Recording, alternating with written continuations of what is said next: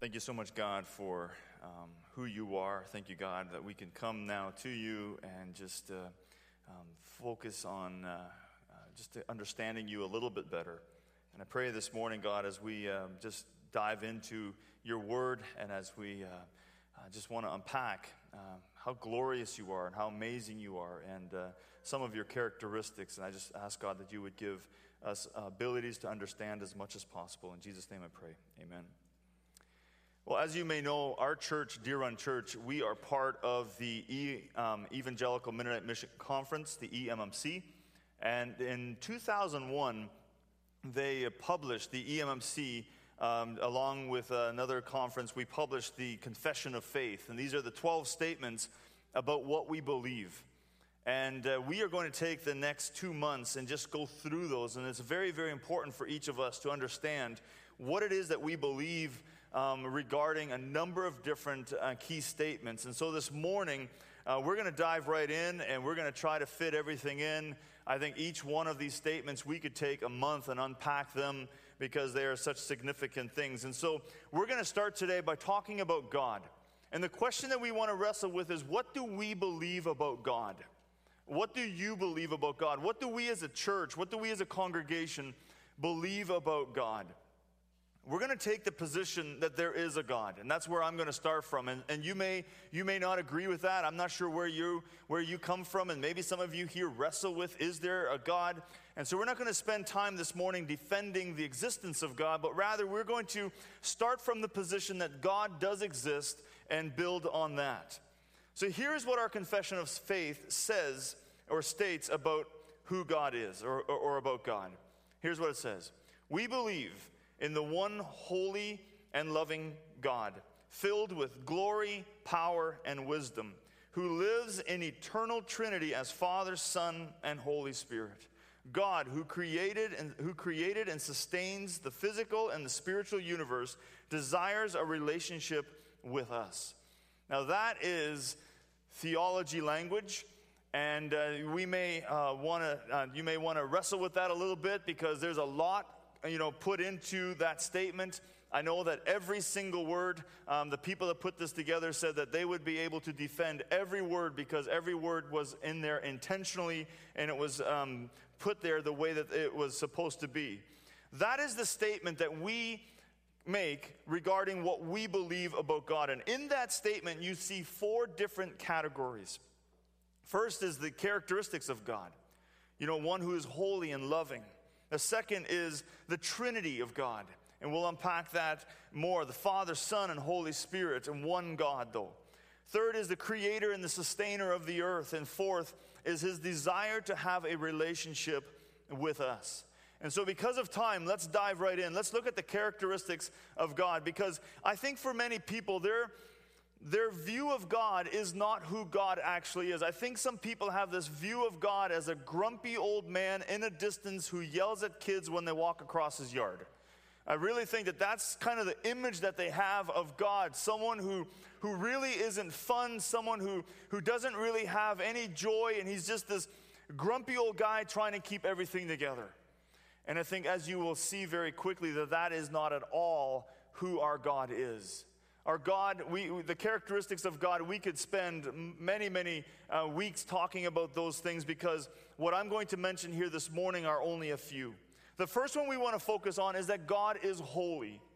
God is holy. I want you to listen to Revelation chapter 4, verse 6. This is the Apostle John. This is the revelation that he received from Jesus. And look at how heaven is worshiping God. It says this in verse 6.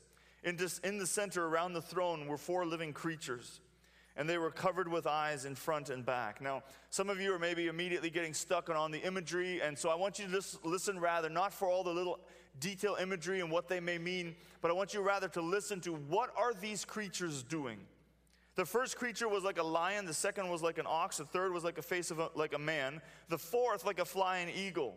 Each of the 4 living creatures had 6 wings and was covered with eyes all around, even under their wings. And look at what they're doing. Day and night they never stopped saying, "Holy, holy, holy is the Lord God Almighty, who was and is to come. Okay, so that's the four living creatures. Now look at what happens next. When the living creatures give glory, honor, and thanks to him who sits on the throne, who lives forever and ever, the 12 elders fall down before him who sits on the throne and worship him who lives forever and ever. They lay their crowns before the throne and say, "You are worthy, O Lord and God, to receive glory, honor, and power. For you created all things, and by your will they were created and have their being."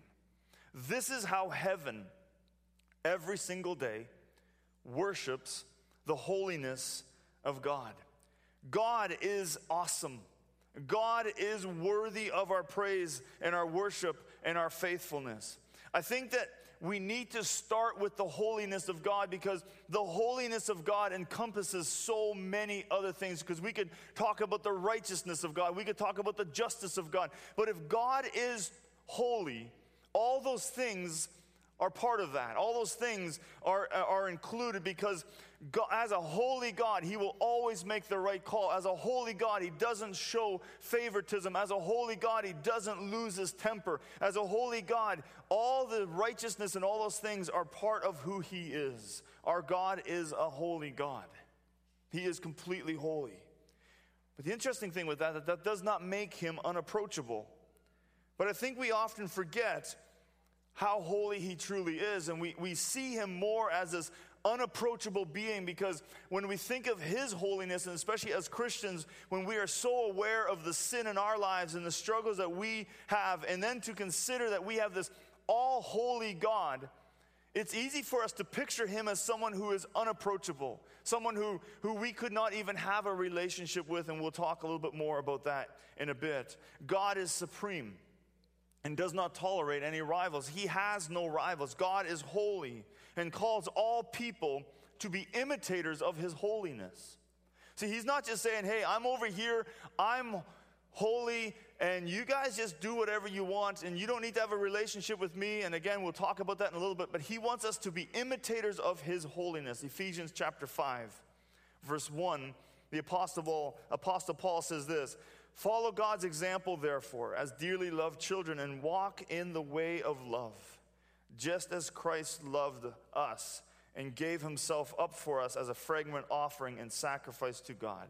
Now, some translations, they say, "Be imitators of God, therefore." We are called to imitate God, to imitate his holiness. We are to walk in a relationship with God in such a way that if he is holy, that we would not live deliberately in sin. God is a holy God. And I think that one of the things that I trust when you hear that it gives you comfort in recognizing that and seeing that when you've given your life to someone, you have given your life to someone who will not wrong you, who will not do you wrong in any way, because his holiness would prevent him from ever doing such a thing. Another characteristic of God is that he is love. Jeremiah chapter 31, verse 3, look at how Jeremiah writes. He says, "The Lord appeared to us in the past, saying, I have loved you with an everlasting love. I have drawn you with unfailing kindness." And some translations say, loving kindness. I love those verses, because there are times in our lives where maybe we don't feel so lovable, and we don't feel like anyone loves us. And this beautiful picture of God saying, no, I have loved you with an everlasting, there's no end to my love. And it wasn't just that I forced you to come after me, or I forced you to come close to me. I drew you with my love closer to me. The Apostle John in 1 John chapter 4, verse 8 says this: "Whoever does not love God does not know God." Look at what he says next: "Because God is love." You've heard me say this before. I think that love is not just something that God does. Love is who God is. Look at this. "This is how God showed his love among us. He sent his one and only Son into the world that we might live through him. This is love. Not that we loved God, but that he loved us and sent his Son as an atoning sacrifice for our sins. Dear friends, since God so loved us, we ought to love one another. For no one has ever seen God, but if we love one another, God lives in us, and his love is made complete in us." You are in the presence today of an all-loving God. And again, I don't know where you sit in life and what your circumstances are right now or how you feel about yourself. So maybe the holiness of God is something that you feel very threatened by because He's so holy and we're often so unholy. But I hope that this morning that the second characteristic that we're looking at is His love. I hope that you can get past maybe that obstacle of not feeling holy enough, that you would know this morning that you are not only loved by a holy God, but you are loved by a God who sent His Son Jesus into the world so that there could be no separation between you and Him. The other characteristic is that He is an uncreated God. God's surpassing greatness means that God's life is uncreated. Everything was created by Him, but He Himself has no creator. He has always been. This is where you get into the fun stories with little kids, because they're like, how does that work? Because see, we're so human, we recognize the phases of life. We see birth, we see death, and we see the phases in between. So it's difficult for us sometimes to imagine a being who is not confined to the phases that we are comfortable with and we are familiar with. But God does not have any of those in His life. He does not have a creator. He does not have a beginning. He does not have an end. He says, my name is I am. He always is. We can unpack that also, but we must keep going. He is unending. He is not affected by time. Wrap your head around that for a moment. Every single one of you this morning probably looked at your clock a few times because you were in danger of running late. Unless you're like those people who are here at 8 o'clock wondering when the doors will open. We don't understand you, but we're glad there are some of you like that here. But, most of us at some point in our lives, we are affected by time. We're looking at our watch. We're looking at our phones. I'm glancing at that thing constantly right now because I know the constraint of time. Wrap your head around the fact that God is never in a hurry. He has no ending. Time does not affect Him. What an amazing thing to know. He is life-giving. He is the giver of life. Every breath we take is a gift from Him. He was the one who gave breath and breathed life into mankind. He is all-knowing. I'm going to tell you now the three big O's of theology. The first one is that God is omniscient. He is all-knowing. And this is the attribute by which He knows all things, present and future. That what is hidden from human sight is still known to God. Scripture stresses the wisdom of God in all His actions, and often grounds this in His all-embracing knowledge. There is nothing that we could ever think or do or wrestle with that God does not know about or know the solution to. Now again, that can sound scary. That means everything I did bad, He knows about. So we could look at it from that angle, which is not a very encouraging angle, or we could look at it from the other angle, going that here is a God who we can approach about every problem and every complication we have in life, and He knows the answer. Another one is that He is all-present, the omnipresence of God. Let me jump before that. Sorry, the all-knowing God. The omnipresence of God is the attribute by which He is everywhere. There is no place mankind can go where God isn't. God is everywhere. Isaiah paints this picture of God sitting in heaven, and he says heaven is His throne and the earth is His footstool. Now that image maybe doesn't draw a very pretty picture for us that we're just the footstool of God, but that's a beautiful picture of saying that God is so vast that He literally is using planet Earth as His footstool, and He's sitting in heaven. What an amazing image of how great and how big our God is. And then the third O is that He is all-powerful. The omnipotence of God is the attribute which says that He is all-powerful. There is nothing that God cannot do. There's nothing too difficult for Him. Jesus said, what is impossible with man is possible with God. Now, if we want to be silly, this is where we get into those silly questions. So if God is all-powerful, could He make a rock so big that He couldn't lift it? Wow, that's deep. Could He outpower Himself? See, you guys are all going to be, I see your thinkers are all going now. How will this work? I've never thought of that. It's kind of like the question, if they can make the little, black box on a plane indestructible, why don't they just make the whole plane out of that stuff, It's one of those things, whatever. If 7-Eleven is open 24 hours a day, why put locks on the door? We're way off topic. Let's continue. All right. So those are the three big O's of God. And then one more that we can look at really quickly, and this is another important one, is that God is free. God is free to accomplish his divine purpose. Look at how Isaiah chapter 46 verse 8 says it. He says, remember this, keep it in mind. Take it to heart, you rebels. Remember the former things, those of long ago. I am God.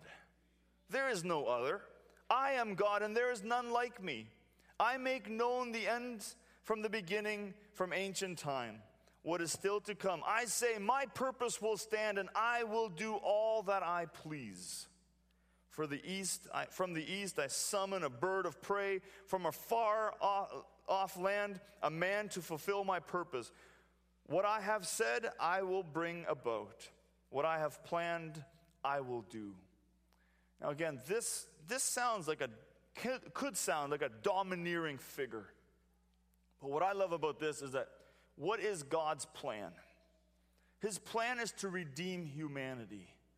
So again, if God is free to accomplish his divine purpose, and if his divine purpose is to redeem humanity, if there's anyone sitting in here today and you feel that your sin is too great or you are too far from God, know today that God is free to bring you into a relationship with him, so surrender to him. The only thing that God chooses to not do is to break your personal will.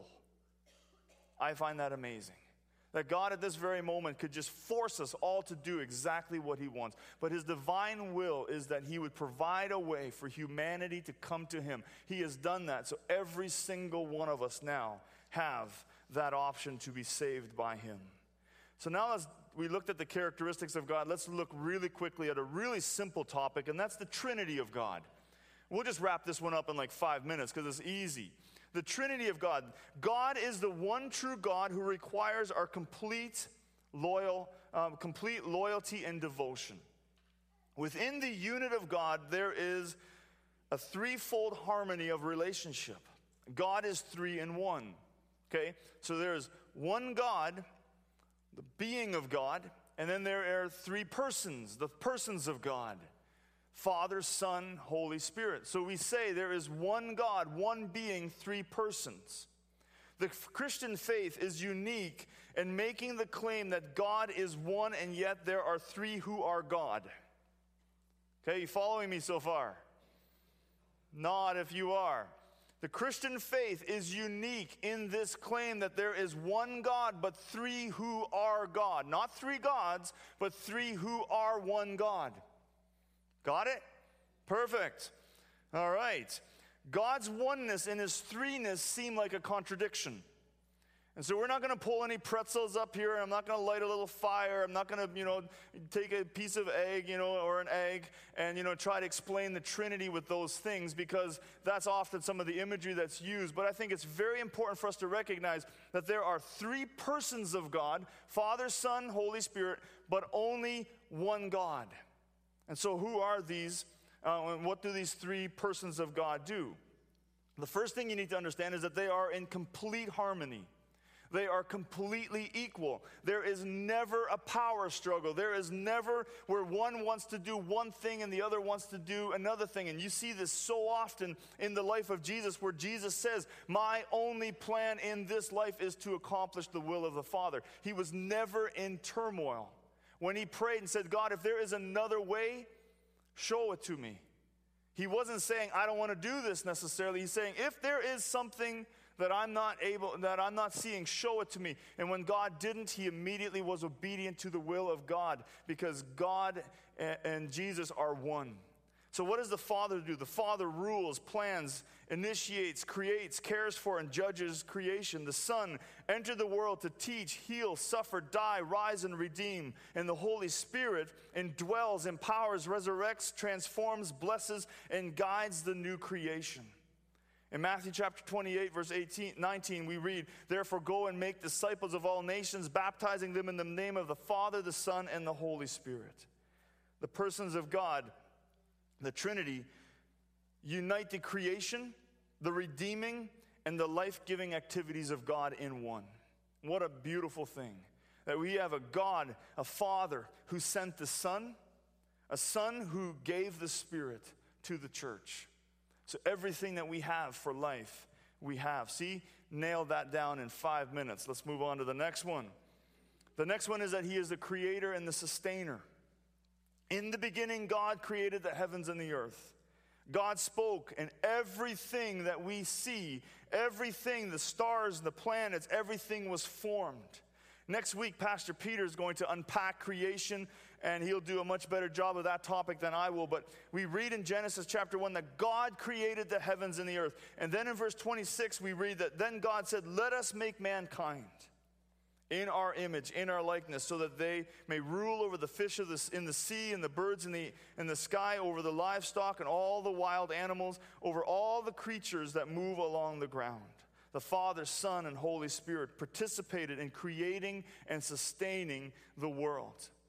Creation expresses God's mind.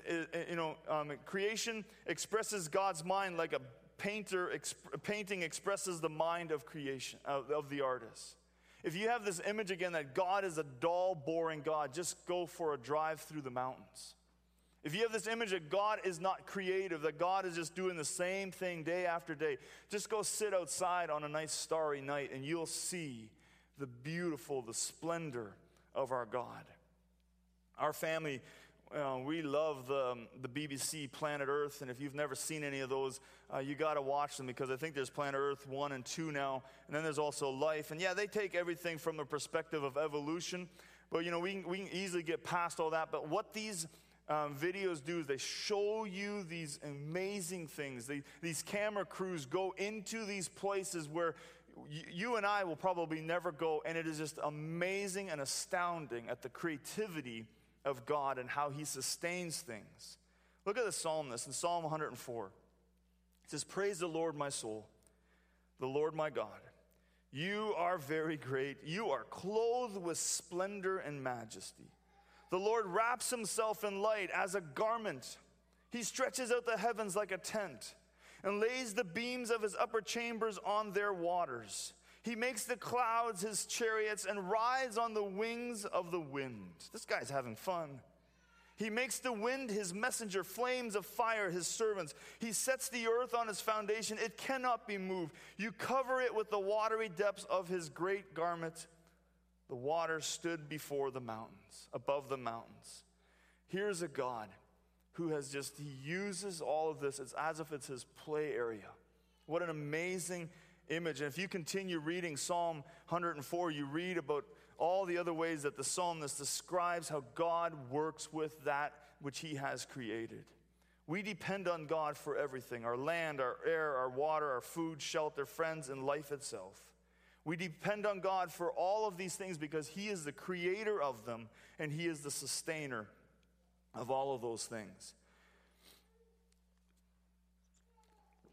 And then we go to this last one, which is God's relationship with us. And here is where my mind just gets blown. We've just looked at all of what God is and the things he can do and just how amazing he is. And you would think that the last thing he would want to do is associate with us. Think about it. He can just ride the wind and yelp and have fun. And whatever he'd want, he could make. And then he decides to make man in his image, because he wanted to have a relationship with us. God wants a relationship with us. Genesis chapter 3, verse 8.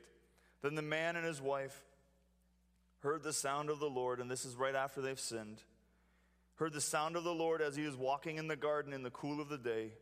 And they hid from the Lord God among the trees in the garden." Look at what God does. But the Lord God called to the man, "Where are you?" What an amazing thing that here, of all the things, he could, you know what, I'm just going to go and I'm going to go play in the clouds. But he doesn't do that. He knows what's happened. He knows what's taken place. And so what does he do? Instead of, sneaking up behind him going, "Boo, I caught you." Instead of, yelling from a distance and removing every barrier, what does God do? He walks among the garden and he calls out to these two, "Where are you?" Because God wants to have a relationship. The God of the universe is seeking us out. Those who he created, he is seeking us out. We can discover the fullness of his life by entering into a lifelong covenant with God. God sent his one and only Son. Check out Romans chapter 5, verse 6. You see, at just the right time when we were still powerless, Christ died for the ungodly. Very rarely will anyone die for a righteous man, though for a good person someone might possibly dare to die. But God demonstrated his own love for us in this, that while we were still sinners, Christ died for us. You didn't have to do anything. You didn't have to get your life in order first. You didn't have to pay a certain amount of money. You didn't have to travel a certain distance. At just the right time, even in the midst, even in our deepest mess, even when we were still at our worst, this holy, loving God who creates and sustains all things, this God that we cannot even fathom, says, "I want them." Even in their worst moment, now is the time. Go get them. Go provide a way for them to come to know me. Knowing God with this kind of intimacy involves everything: heart, soul, mind, and strength. If you are here today and you have a relationship with God, but you've only given him a part of you, you've just given him your behavior, you just behave a certain way, your heart's not really there, you are missing out on the full intimacy that you can have with God. Jesus was asked once, what was the greatest command? And he said, the greatest command is this, Matthew 22:37. Love the Lord your God. Think about who he's talking about right now. We just discussed him briefly. Love the Lord your God, the God that we've just described, with all your heart and with all your soul and with all your mind. In other words, love him with everything you have. So this is a quick glimpse, and I invite the worship team to come back up. So this has been a really quick glimpse into who God is. But I trust that this morning you will leave here to study him more, to understand him more. And we are going to continue to provide, I don't know if they're in the back today, but we're going to provide for you the Confession of Faith, and we're also going to provide for you the Christian life books. And we really want you to study these more, to understand God as best as you can. But I trust that you leave here today just aware again of how awesome our God is. And you would just live your life fully surrendered to him.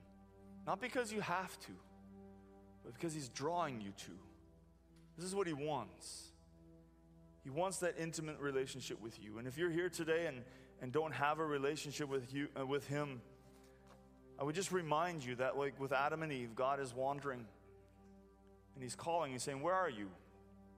Because he wants to have that relationship with you this morning. Let's pray. Father, we thank you so much. Jesus, we thank you. Holy Spirit, we thank you. That we can call on you. And we can worship you. And I pray as we sing this a song now that we would just sing it in celebration of your greatness. In Jesus' name.